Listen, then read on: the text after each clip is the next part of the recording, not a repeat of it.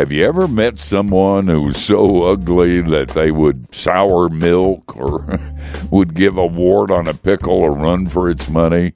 And then, to your surprise, you realize that the ugliness was kind of attractive. That would be us. Ugly but beautiful has to do with our sin and failure and the love with which we've been loved and valued.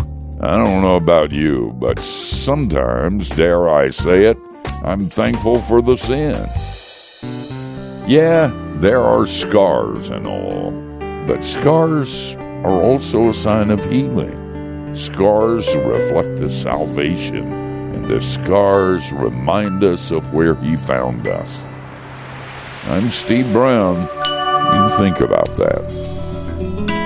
Share what you just heard with a friend. Go to youthinkaboutthat.com.